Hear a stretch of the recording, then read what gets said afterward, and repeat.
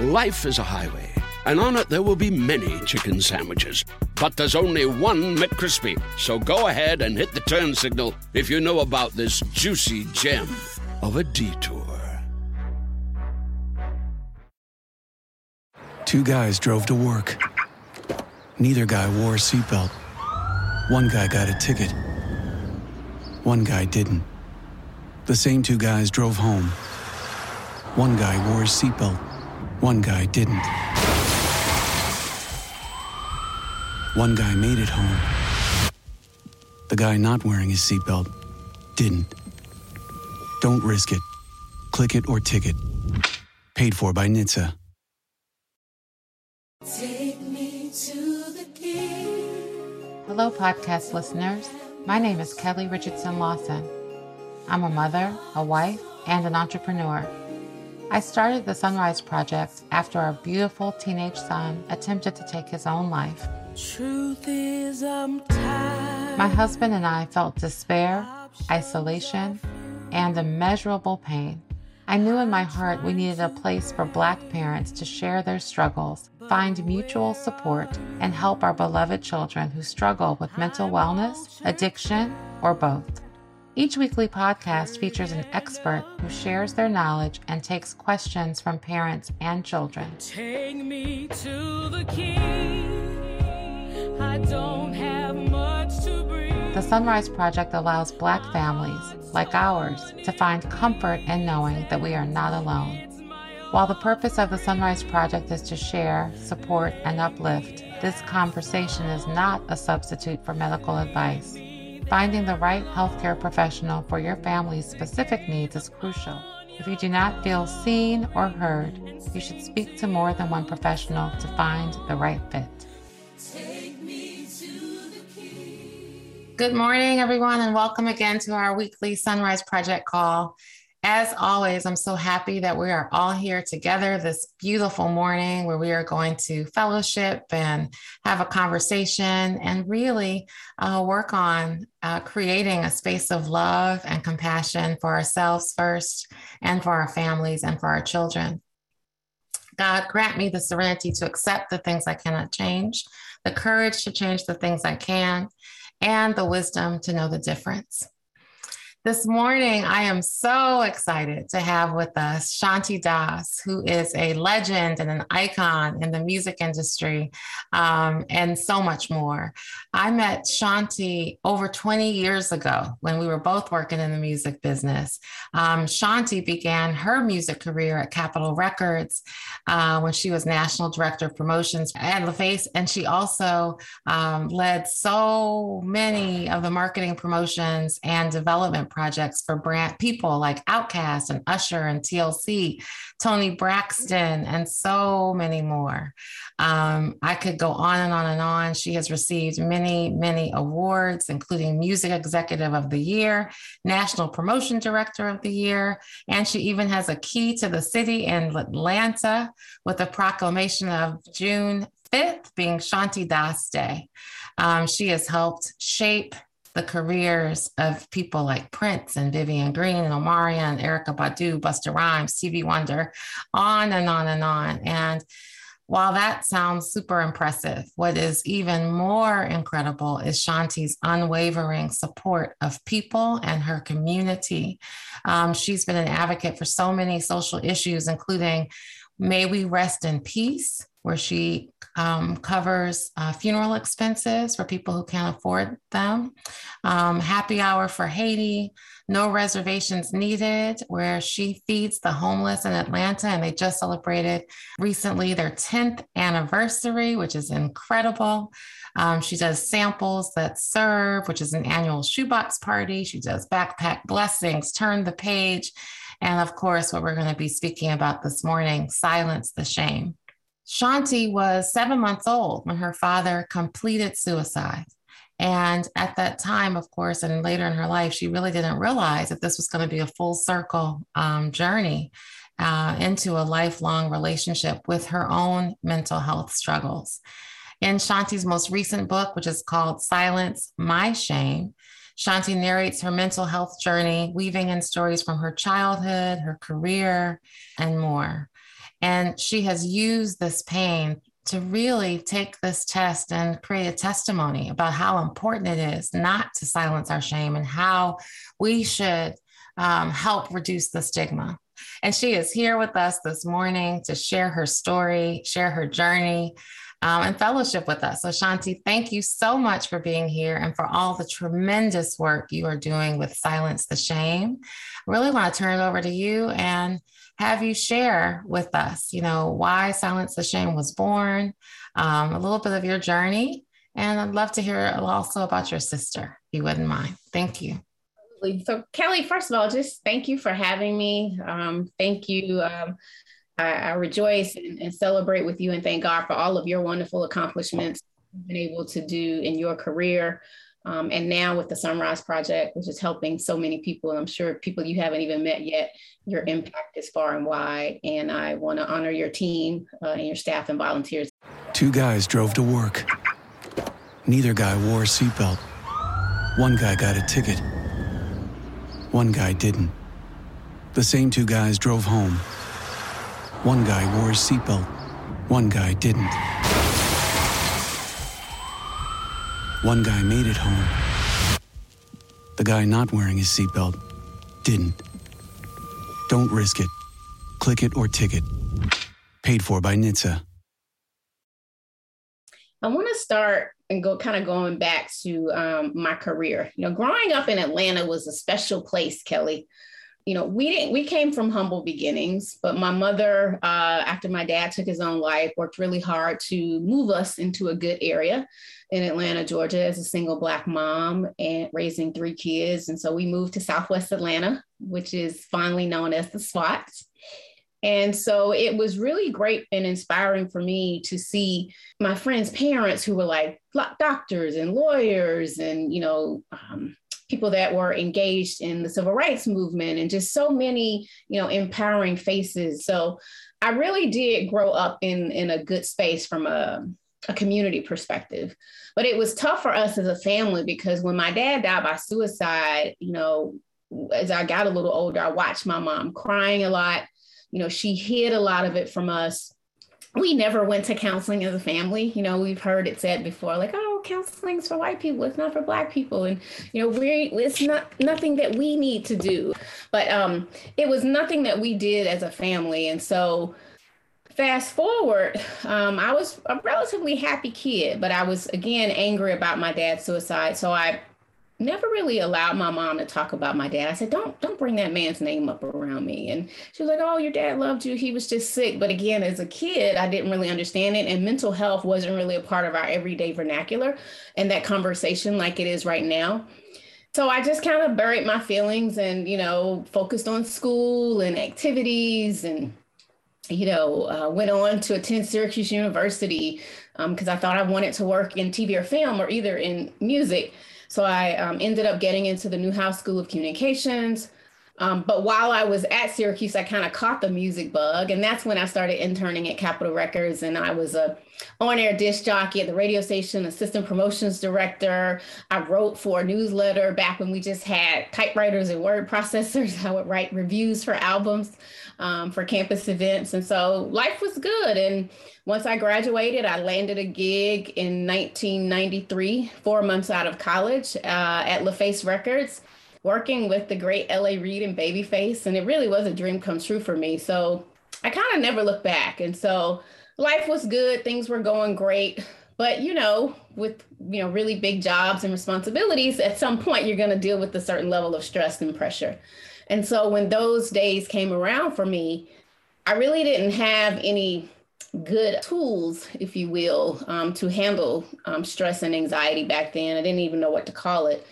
And so I just kind of internalized everything. I felt like as a Black female executive in the entertainment industry, I was getting overlooked for positions and certain titles that I felt like I deserved. So I didn't think I had to get to New York and prove myself all over again. So Kelli, I went through a really tough time. What I now know was me slipping into a depression in 2001. And I recall being at the airport. I was at LaGuardia and I was just crying uncontrollably. And I just couldn't get out of my thoughts and my feelings. I called my sister, of course, who's like my best friend and confidant. And she was like, you know what? You might just have to quit. You may just have to walk away because clearly something's not right. You're not happy, but you got to figure out a plan. And so I quit and walked away. And mind you, I had just left Atlanta like a year and a half ago. So I sold my house. So I was going back home with, no home. And I slept on my girlfriend's couch between she and my mom's house for a while. But one thing that's important to note before I did that, my boyfriend at the time, we were at home the night before my trip to the airport. And I said, maybe I should just kill myself. Oh. That's the first time, Kelly, I ever uttered those words. I was so upset at myself and mad and probably just fearful because I thought that maybe something was wrong with me.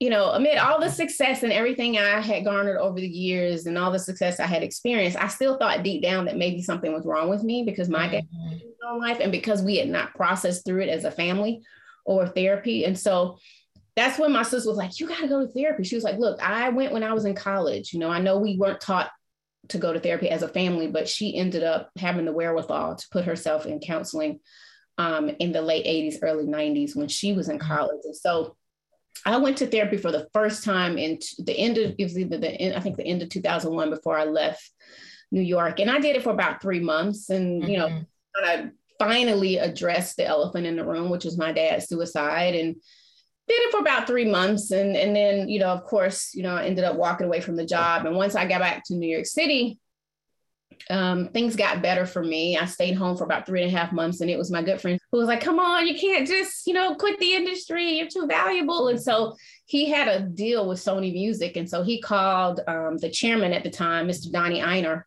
and said, you need to hire this young lady from Atlanta right away. And he said, so they set up an interview and I got hired as VP and the rest was history. So I worked my way up the corporate ladder of success in music. I stayed at Sony for about 4 years, got promoted to senior vice president of marketing. That's when I got to work with Prince, which was like a dream come true for me.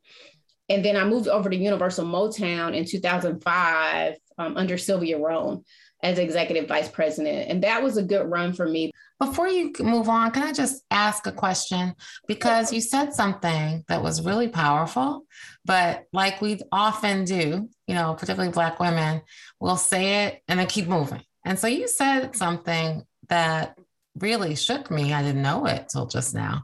But when you said the first time I thought about taking my own life, I said to my boyfriend, blah, blah, blah, I'd like to, if you wouldn't mind sharing, what was his response? How did you move through that and past that? And then, please go back to the, Sylvia Rohn story. But if you could just pause on that piece of it. Absolutely. So we were at home one evening. Like I said, it was probably the night before I was having to go to the airport to take that trip to Miami for work. And he could tell something had been going on with me for a couple of weeks because I was down. I wasn't talking much. My face was breaking out, from the stress of it all. And I just couldn't get out of my thoughts that night. And I said to him, I was like, this is just too much. And I'm tired of having to deal with the pressure and getting overlooked. I feel like nobody's listening to me. Mm-hmm. And I didn't even think to go to HR within the company because coming from LaFace, it was more of a smaller company and we kind of outsourced HR. We didn't really have an in-house team or department. Mm-hmm. So long story short, I said to him, I don't know. I guess when I was down in the dumps, Kelly, I thought about it and I said, well, if my dad did it, maybe it's okay. And I said, maybe I should just kill myself. And that was not okay for him. And he was like, well, no, hold on. Because he knew the story of my father. He's like, that's not what we're going to do. Right. And he immediately had me call my sister. Well, he got her on the line. I think he called her. Mm-hmm. He kind of talked me through it. And he told her that, what I had said. And she was like, you have got to go to therapy and you've also, got to figure out this job. And so I think it was either the next day or 2 days after is when I was at the airport. And that's when kind of everything came to a head and I had to quit and walk away. So he didn't brush over it. That's why it's so important to have someone in your support circle, whether it's your partner or spouse or boyfriend or girlfriend or significant other or, auntie, grandma, uncle, somebody that you can confide in. Because when we think about some of these adverse feelings and thoughts that we have, we keep them inside. Mm-hmm. And we don't often talk about it. Or we brush over the fact, that we said that. So we don't really acknowledge or accept the fact that we said those feelings or those thoughts rather. And so that's really, Kelli, what started all of this. And a lot of people don't know that my journey started in 2001. Right. Because I was so successful and I was what they would call a high functioning person with a lot of anxiety and depression, but just didn't know what to call it. Yes. Okay. Thank you for sharing that. Mm-hmm. I was really just putting all of my emotions into my work, which is not healthy. Sometimes we put so much into our work to cover up or to be so busy that we don't have time to deal with what's really happening. So, and the feelings below. But I want to hear the rest of your story. I went left, but you were sharing how you started working for Sylvia Rome. And so I was at Universal Motown for about 4.5 years, and things were good at first. And, like any other, high pace, job, other problems arise. I felt like sometimes in those big board rooms and meetings, being one of the few Black women, I had to deal with a lot of stress and pressure from, my white male counterparts. And so that was beginning to be exhausting for me. And it just started not being fun for me anymore. And so, Kelli, I remember I had a pretty nice office with a TV and a sofa there. And I remember going in and telling my assistant, I'm locking my door. Don't call me unless it's Sylvia. Now, that's not who I am. I took pride rather in my work and everything that I did, that had my name behind it. But I just wasn't able to function at work anymore. And I was literally taking naps at like 1:00 in the afternoon at work and wouldn't let anybody know. So fast forward to 2009, that was the last year that I was at a major label. And my uncle passed away that year. He was not my blood relative, but he's been my uncle my entire life. He was a close family friend. And I remember him telling me that he talked to my dad the week before he took his life. And my dad said to him, take care of my baby. So my dad, I guess, already knew what he was planning on doing. And so my uncle and I had a really close relationship, and he didn't tell me that he had cancer until earlier that year. And he probably only survived maybe 2 months after that. So that started like a really tough year for me. And then my mom developed dementia, which turned into Alzheimer's. And so I felt like my sister was bearing the brunt of that, and that wasn't fair. And so I was missing out on everything at home. And then that just made me more depressed. And then one day I was riding in a taxi, Kelli, uptown for work from Manhattan to Harlem. My entire right side went numb. I mean, from my head to my toe, I couldn't feel my hands, my arms. It was very scary. So I took the day to go get tests, MRIs, CT scans, all that good stuff. Ended up getting diagnosed with cervical spinal stenosis, which my doctor said at the time that most people get diagnosed with that when they're in like their 70s or 80s. And it's a direct result of stress. So like literally, the stress and the depression and anxiety, it was killing me, Kelli. Like I had to, I wasn't, and it's funny, and I'll just share this really quickly. I went to New York City for an event that Charlemagne did around mental health a couple months ago. And I ran into my old driver from Sony. He would drive me everywhere. And he said, and I told him about this new part of my life with Silence of Shame. And he had no idea. He said, I often wonder how you did it and how you were going to survive, because I remember picking you up at 1 a.m. from an event. But then one of my other drivers was headed to your home at 5 a.m. You go and go and go, and you didn't eat. And so that's a whole different story around self-care and wellness, but everything was kind of coming down on me at once, and I just wasn't taking care of myself. So I made the tough decision to quit and walk away from a $500,000 a year salary, corner office, Range Rover, all that we think we want and need. And those things are great, right? And we aspire to become successful in life. But I was literally just on a downward spiral of not taking care of myself and dealing with the anxiety and frustration with work. And so I moved back home to Atlanta. That's when I did the happy hour for Haiti. And I just felt like God was trying to tell me something. And I've always been a spiritual person, but I never had that relationship with God like I wanted. It took me kind of hitting rock bottom there at that point and starting over. And so when I moved back home to Atlanta, I had a little bit of a nest egg. I had sold my home in New Jersey, and I had money saved up from working. And so the first probably 2 or 3 years in Atlanta were pretty good. And then, as we often do when we shift gears, we don't always, live below our means. I'm still trying to live in Atlanta like I'm EVP, Right. and I started dealing with a few financial hiccups. And then in 2014, I was headed on vacation to Switzerland to visit family friends that were over there. And I was at the airport and I got a call from one of my best friends. And she said, "Hey, have you left for your trip yet?" I said, "I'm actually at the airport. I'm about to board, but what's going on?" She said, "What's the worst day of my life?" And I knew she had some physical health issues. And I said, "Okay, well, hold on. I'll wait and be the last person to board. Let's talk this through." So she was telling me about her neurological issues that led to depression. And so I said, "Okay, well, hold on. Let me first, find you a new therapist. I'm going to put you in touch with my sister because she's had some experience in this area. And I'm going to try to get you a new therapist and psychiatrist, and we'll go from there." So we talked for about 25 minutes. I boarded, land in Switzerland about, 12 hours later after the layovers, get a call 3 hours in that she had shot herself the exact same way that my father did, a gunshot to the head. And God is so interesting. I dreamed of her last night. Literally last night. And I guess that was her way of letting me know she was okay. I blamed myself, Kelli, more than I can even describe, because I was one of the only few that talked to her. And now I know that really her mind was made up too. And that was her way of telling me goodbye, because she kept saying at the, before we got off the phone, "Oh, I love you. I appreciate you. I'm just so proud of you. I want you to know how proud of you." I said, "Girl, I said, thank you, but this call is not about us. Like, it's about you. And I'm trying to, get you the help that you need." But she was telling me goodbye. Yeah. And so, of course, I had to get back on a plane the next day and come back to America. By the time I got to the hospital, she was brain dead, and it was just awful. So that next year was just a true downward spiral for me. Again, still high functioning, but there were mornings I wasn't wanting to get out of the bed. I didn't want to wake up. I didn't want to talk to friends. I wasn't going out socially. I started eating out of depression. I started drinking more out of depression at home. Sometimes you come home, you have that glass of wine. That's fine. Wine your day or that cocktail, but like one drink turned into two turned into three turned into four.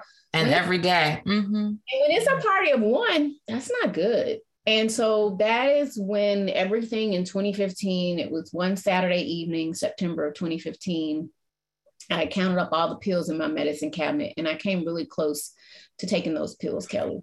Like I had started planning my funeral and was just, had all these thoughts of what I could and would do. And the only thing that stopped me at that moment was, I was like, oh my gosh, what is going to happen to my sister and brother, that they have to live through this all over again? And I didn't want to hurt them. And I didn't want to hurt myself. I just wanted the pain to go away. But there were these thoughts in my head saying, kill yourself. And I couldn't get out of those thoughts. So I got out of the house and started driving around, Atlanta, in the area that I live in. And ironically, well, it's not even ironically, it was all God. I went into like a home goods store or something like that. A friend of mine who lives on the other side of town happened to be there. And I thought, how are you even on this side of town? And she said, well, that doesn't matter. What's going on with you? She immediately knew something was wrong. And I can't remember what I shared to her because that night was kind of like just a cloud to me now. But she immediately had me call my sister, and my sister was like, hang up the phone and call the National Suicide Prevention Lifeline, which is 1-800-273-TALK, 1-800-273-TALK. They helped me de-escalate the crisis at that moment. And then also I texted my pastor, Dr. Raphael G. Warnock, who is now Senator Warnock of Georgia. I've been a member of Ebenezer for over 10 years. And Dr. Warnock was like, look, because he had been seeing me coming into church and coming down for altar call when it was time to pray, and I would be sobbing in church. So he knew something wasn't right. He said, listen, I'll pray with you, but you've got to go to the doctor. You've got to get help.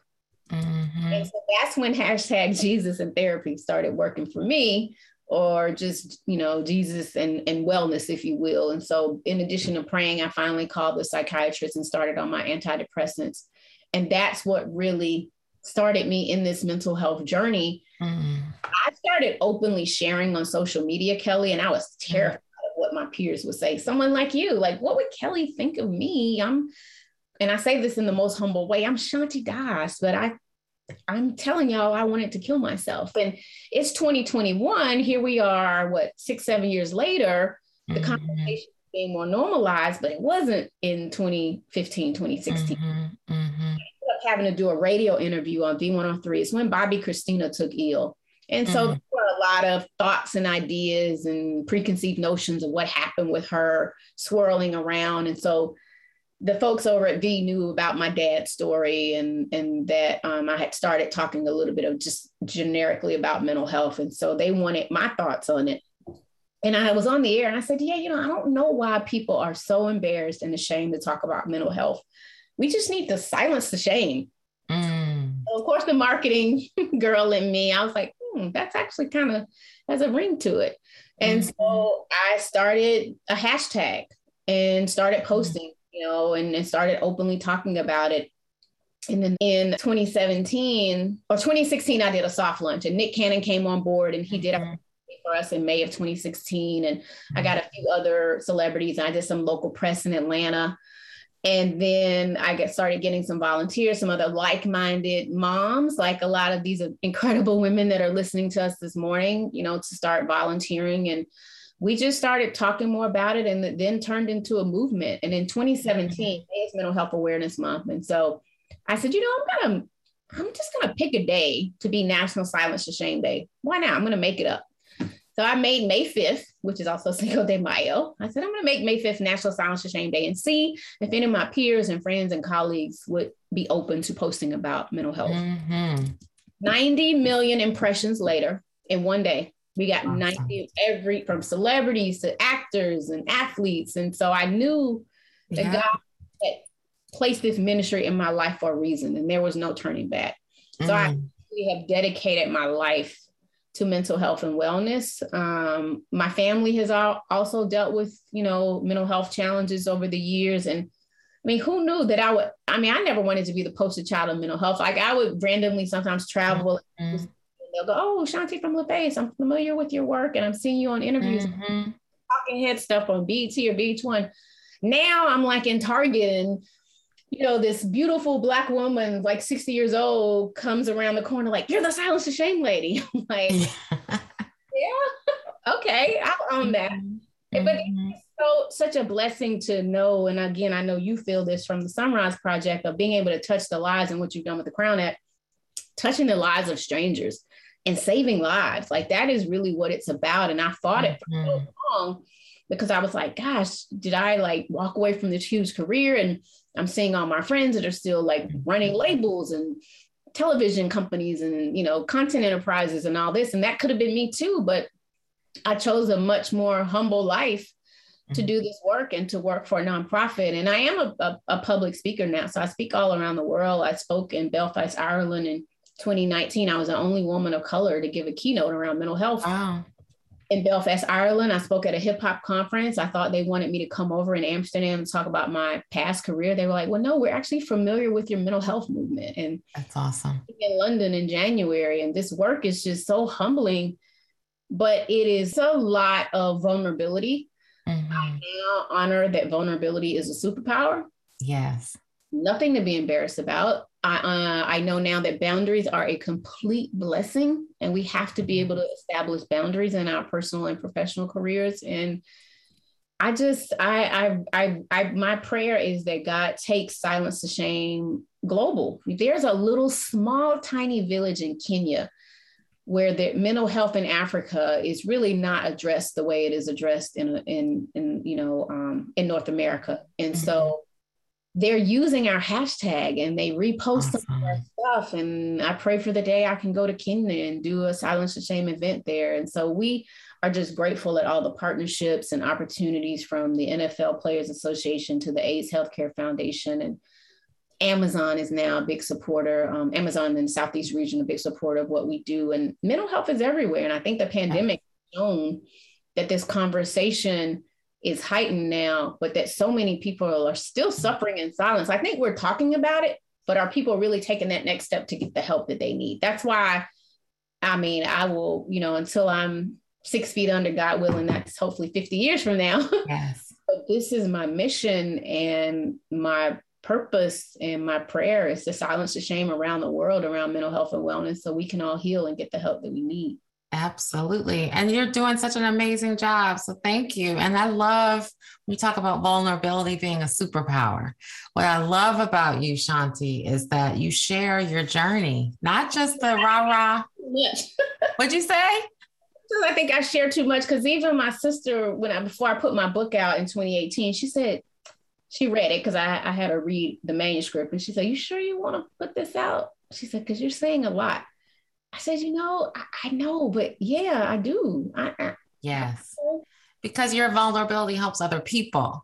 And that's in our culture, right? My mother said the same thing when we started SonRise. "You sure you want to tell people about what's going on with Kyle?" I said, yes. And in our culture, in our families, no, we don't talk about it because people are ashamed. There's stigma. So we could grow up with a grandmother that has bipolar. No one mentions it. Sister, whatever, father, and especially issues, all these issues, depression, anxiety, suicide, sharing that Kyle tried to kill himself was really major vulnerability, but with his permission. I wanted to make sure he was okay with that, but it's helped other people. So I just want to applaud you for everything that you do. And please keep being so vulnerable, because your social media, when you say, "I'm having a really bad day," there are times that most of us, probably all of us on this call, have had really bad days. And being able to say, "Okay, that's Shanti." Like you said, Shanti, who's led the careers of some of these huge powerhouses, is just like the rest of us, that we get up, we try to get ourselves together, take a shower, get our face, together and show up. But there are those dark moments that we have to deal with. And like you said, get therapy or sometimes get medication if that's, needed or helpful, depending on what our therapist says. So I just want to thank you and applaud you for all of the work you're doing to silence the shame and to reduce the stigma. And I wanted to have you share, because we were talking earlier, and I know some of your posts, about your sister. If you could share what happened with your sister and know how close you are and were, and what happened with her. Yeah. So first of all, I think it's important to say that when my mom was pregnant, because my mom got pregnant at 49 with me. So I think I was not a mistake, but I was unexpected. Yes. Okay. My sister, when she found out, my sister was like, I think 7.5 or 8, I guess at the time, or 7.5. And she found out she was having a baby sister. She's like, "I prayed for her. I prayed for her." And so she was already, a big sister in every sense of the word when I was in my mom's belly. And so, oh gosh, I remember when I was big enough to move around, I was attached to her at the hip, going everywhere, hanging out with she and her friends. And so we grew up very close. And again, when I started having any of my issues, she was always there for me. My mom worked nights, and I love my mother, and she provided certain things for us that are invaluable. And she is, definitely the center of my life. But my sister and I had a unique relationship, and my sister broke a lot of the generational curses in our family. And she was the one that had the foresight and wherewithal to do different things and finish college and go to therapy and start her own nuclear family. And we used to joke and say her family was like the Huxtables, right? Because they were this successful husband and wife, 3 kids, and kids going to private school and sitting down for dinner and celebrating every holiday. And we didn't see that growing up. And so she painted that picture for us. So anyway, long story short, we were more than sisters. We were best friends. She was my confidant, knew anything and everything about me. And one of her children had experienced a lot of mental health challenges over the years. So I was kind of in that fight with her from 2007, until now. And so anyway, in 2019, she was on vacation with her daughter, who was her youngest child. They were in Cancun for spring break, and it was her other 2 kids were back in Charlotte. And 2 months before that, she had gotten her master's in counseling. So she was actually about to become a therapist. And so we were going to do a lot together. And she had cracked her tibia. So she was in and out of a boot for a couple of months. And then I guess this was the first time she had flown since getting out of the boot. And so once they got to the first day was like paradise for them. They had an incredible room. She was sending me pictures. We were texting all day. And one of the couples that was with them, they did a couples massage that evening. And she said there was an area on her leg that was hurting her. Well, after they did couples massages, she said, oh my God, my legs feel so much better. And that was in the evening. And I texted with her last thing like 10 o'clock that night. And then the next morning, I got a call from my nephew saying that that she had stopped breathing. And so I thought he was saying it was my mom, because my mom is 90 now with Alzheimer's. And so not that we were expecting anything, but I thought he said my mom stopped breathing, which was, of course, a shock. But he said, no, my mom. And I said, well, okay, is she in the hospital? And it's okay. So Jill asked, how am I doing now? That was one of the questions. I still struggle, Jill.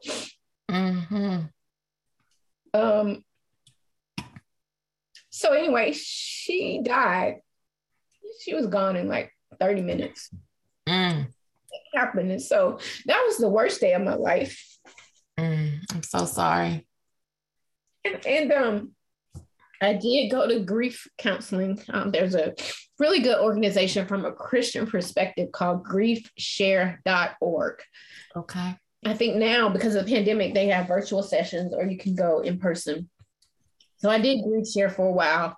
And then I jumped back into a routine of work, and I threw myself into silence to shame. And I was on the Breakfast Club 4 weeks later, and I was here, and I still wasn't going to therapy like I should have with losing my sister. I have good days and bad days.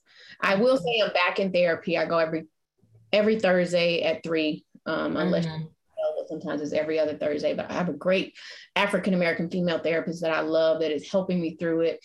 I have a really good book called The Gift of Grief by Dr. Ajita Robinson that's available on Amazon. She's a good friend of mine. We do a lot of work together. It's called The Gift of Grief. And Ajita, Ajita Robinson. I guess equate grief to how it affects your mental health. And it has really, it caused me to go back through a depression. And then this year, I got really sick health-wise in April and had to go to the hospital in April. And then they didn't catch what was really wrong with me. So I ended up being admitted in July. So I had to get my gallbladder removed. And I still have things that I'm fighting with my physical health, which led to another depression in August because I just am not used to not being able to move around and being mobile. And then I had a tear in my meniscus and just so much. And because I am an open book, I just found out this week that I have a small mass on my right breast. And I still have to get more blood work done for my abdomen. When I tell you, I feel like I am being tested over and over. These have been the longest 3 years of my life of losing my sister, the pandemic, and all the physical health challenges. But God is still good. Yes. I woke up this morning because of his grace and mercy. And I'm here and I'm going to keep pushing forward and doing what I got to do and keep trying to share and help and save more people as I can. But it's not easy. And I take it one day at a time, Kelly. I know that's right. Well, I say one moment at a time. One moment at a time. Silence of shame. I see all these organizations, getting 100 million and 50 million. And I've been working so hard with this megaphone around mental health. And I'm like, God, are we being overlooked? I'm sharing all of me and still being overlooked. But you are helping so many people. So let me say this. You are not being overlooked. You are here. What a powerful blessing that you are here with us, sharing so openly and so vulnerably. I'm holding back my tears because I'm an open book too. And I'm a waterhead, as everybody knows, and people that dial in regularly. But what a blessing that you're here. And I believe things happen the way they're supposed to. We know this. And so you're going to be in Kenya. You're going to be all over Africa. All that you dream for is going to manifest. It is. It's happening in the way it's supposed to.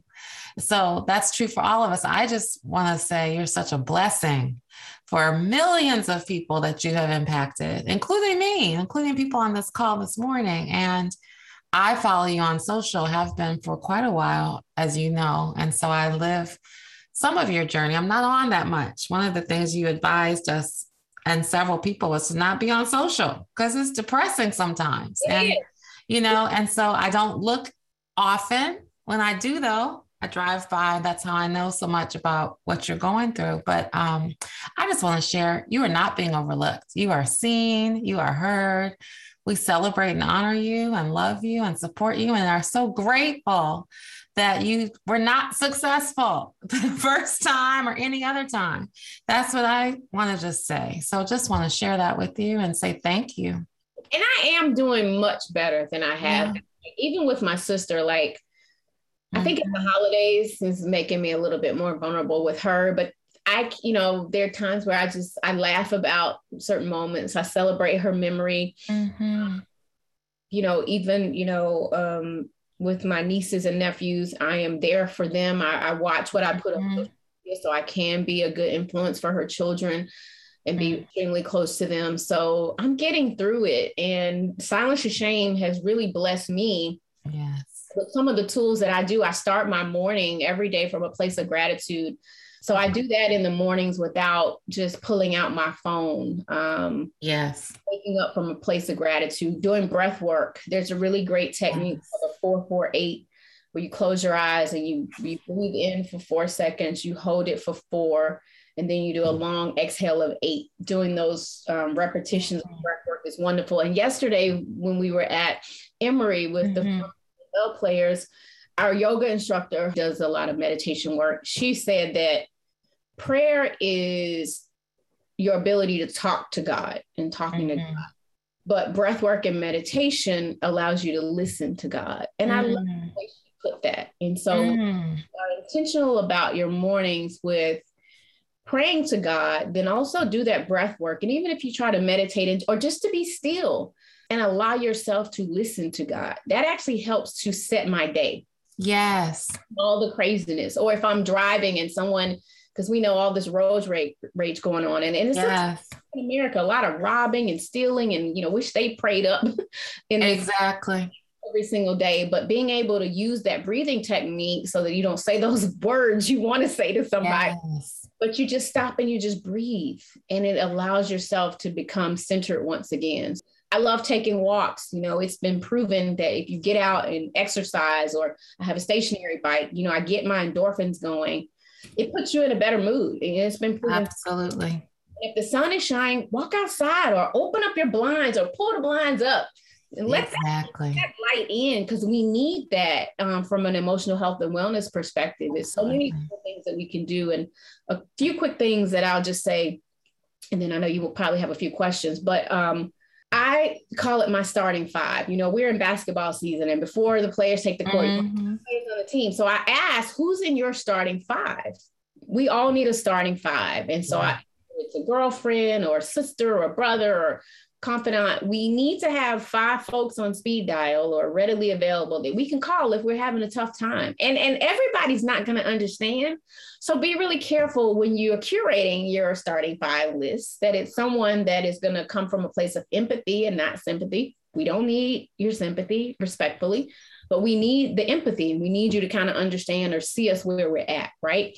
We also need people that won't judge us, right? So find people that won't judge you, that will be a little more empathetic, those people that you can call on. And then I coined this acronym that if you are dealing with feelings or, one of your family members, is, being able to rap. A lot of our young kids like rap music. I still like hip hop, but rapping through your problems. So the R in rap is recognizing what you're going through.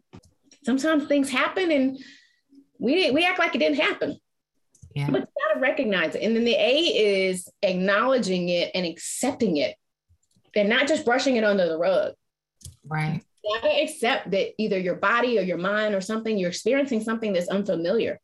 And then the P is being able to process through it with a licensed professional, whether that is your PCP or a clinician or a psychiatrist, but you can't do it on your own, right? And the P can also stand for prayer, right? Absolutely. So recognizing, acknowledging, accept it, and processing it through it with a professional and with prayer. And that's how I like to give just good advice on, rapping through your problems is what I call them. I love that. Rapping through your problems. I love that. And I'm glad you mentioned prayer. I think that's so important, but also we need professionals. So that's so true. So thank you for that. And the other thing I'll just add is, it's important that we don't isolate in times of depression and anxiety. You've got to stay connected with folks, right, that can uplift you and pull you out of that. So something as simple as laughter or figuring out that inner child. I'm 50 years old, but I love Peanuts. I've been into the Peanuts collection and Snoopy and the crew for years. And so I still watch the little holiday movies, or I'll have Peanuts things up around my house. My home is decorated now because the Christmas lights keep me lifted and in a joyous space. So do the little things that work for you and don't worry about what everybody else is saying. That's the other thing too. Like, you got to be able to block out the noise. No is a complete sentence too. So it's like, sometimes, like now I don't respond to emails necessarily after 7:30 unless it's something that's extremely important. And, you have to be able to tell family members no sometimes. You love them, but right. You know what? I can't do it today. Right. You really don't owe anyone an explanation and say, but how about tomorrow? Or I'm not saying don't do whatever they need, but just being able to do it sometimes on your own timeline. If it's not an emergency, it's actually okay to say no and to hold that unique space in your own life and to put up that boundary and feel good about yourself, right? So you can self-care on a regular basis. I think that's so critically important. I was saying yesterday, I think I'm addicted to doing, because that addiction enables me to keep going, where I don't sit. It does and process. But Kelly, some of us are addicted and we go. Because why? Because we're afraid of that. To deal with the feelings. Absolutely. Yes. That's exactly my point. Like, I'm not going to deal with that. I'm going to act like. I'm just going to keep going until I pass out. Literally. And we can't do that anymore. That's right. We have to choose to be with ourselves, choose to have time to give to ourselves, so then we can really be present for our families. I think that if you do hold that quiet time and you deal with and you unpack or uncover some things that, you're afraid of, but just know that help is always there. Absolutely. One thing we have not lost in the pandemic and in this world is hope. Absolutely. Hope gets me through every single day, knowing that God or somebody in my life is going to lift me up and get me through whatever I'm going through. Absolutely. You got to surround yourself with people that love you, block out the negativity, and do you. And have that starting five. I love having the starting five and the block out the negativity. I also love your advice about getting off of social media, because there's so much negativity there. Or sometimes there's that FOMO, versus like, be happy. Right. Scrolling and I'm like, oh, let me just put this down. Like, I can't go down this rabbit hole today, because to your point, why am I not on a vacation, or why am I not doing this, or I don't have that new handbag, or I'm not turning up with everybody, or I miss out a lot because I work for a nonprofit now. So I am not able to be at every single cool event like I used to be. Right. And that FOMO is real sometimes. And I'm like, that is nothing but the devil. Like, let me just. That's right. Go back to doing what I need to do. That is so true. So before we run out of time, this has been such a blessing. I would love to open up the floor for questions.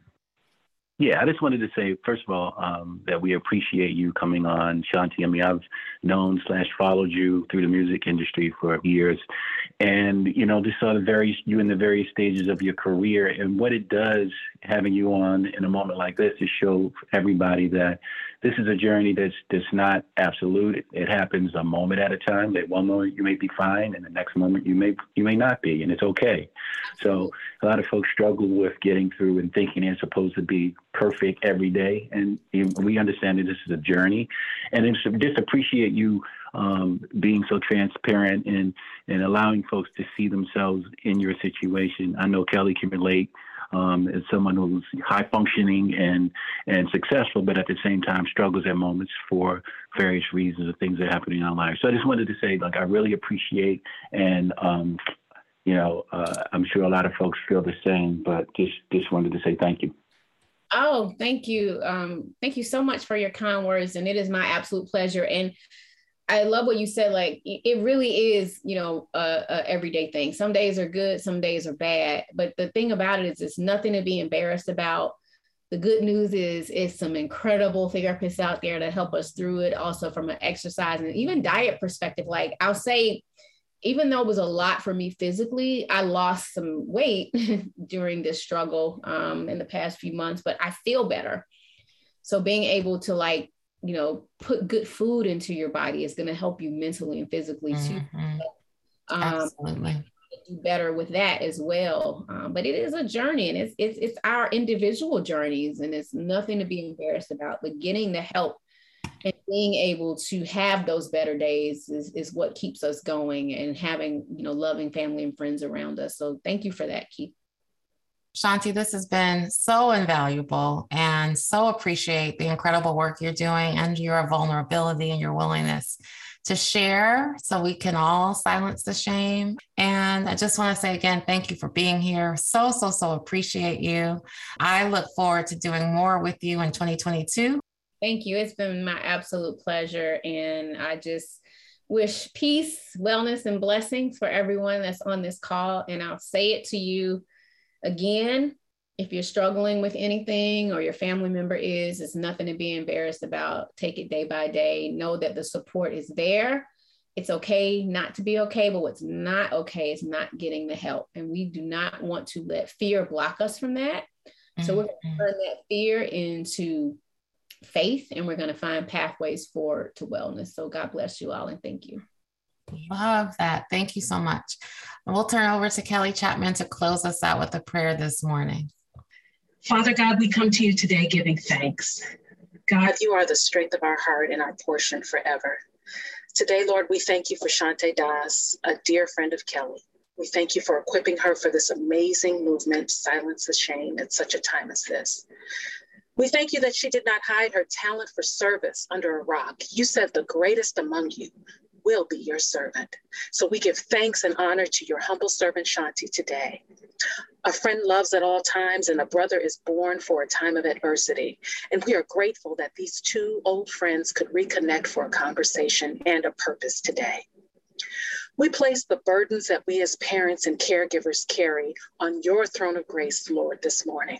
We are all in the midst of navigating life and trying to make sure that our loved one is safe and sound.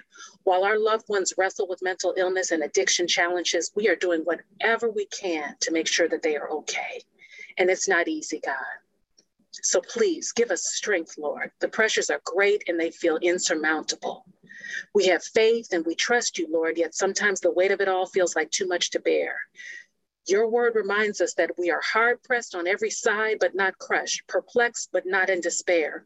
So this morning we come to you, Lord, asking for you to help us today. Like Shanti, place us on your threshing floor. The harvest threshing floor is a place where they separate the grain from the useless straw for the purpose of exposing and collecting the most valuable part of the crop. And we believe that you are performing a separation within us for a purpose. We trust and believe that, like Shanti, we are all called for a purpose, and you will not call us home until your purpose for us is on earth here is fulfilled. So while we are those that remain here in 2021, we cry out to you, Lord, to restore the joy in our hearts. Forgive us, Lord, for the times when we may have felt we couldn't go on and we failed to trust you. Forgive us for the times we wanted to leave this earth. We thank you that Shanti is healed, and so are we. In Jesus' name, amen. Amen, Kelli. Thank you so much for that. And thank you, everybody, for being here. Thank you, Shanti, again. So love you and appreciate you. Great. Thank you, everyone. God bless. Have a good week, everyone. I'm Kelli Richardson Lawson, and you've been listening to the SonRise Project podcast. You can follow SonRise wherever you listen to podcasts. If you haven't yet, open your podcast app and follow this show. Join us next week for another gathering of support. Thank you for listening. If you or someone you know is struggling with mental wellness challenges, contact your doctor, NAMI, the National Alliance on Mental Illness, or both. You can reach NAMI's helpline at 800-950-6264, Monday through Friday, 10 a.m. to 8 p.m. Eastern Time, or email at info@nami.org. Volunteers are working to answer questions, offer support, and provide practical next steps.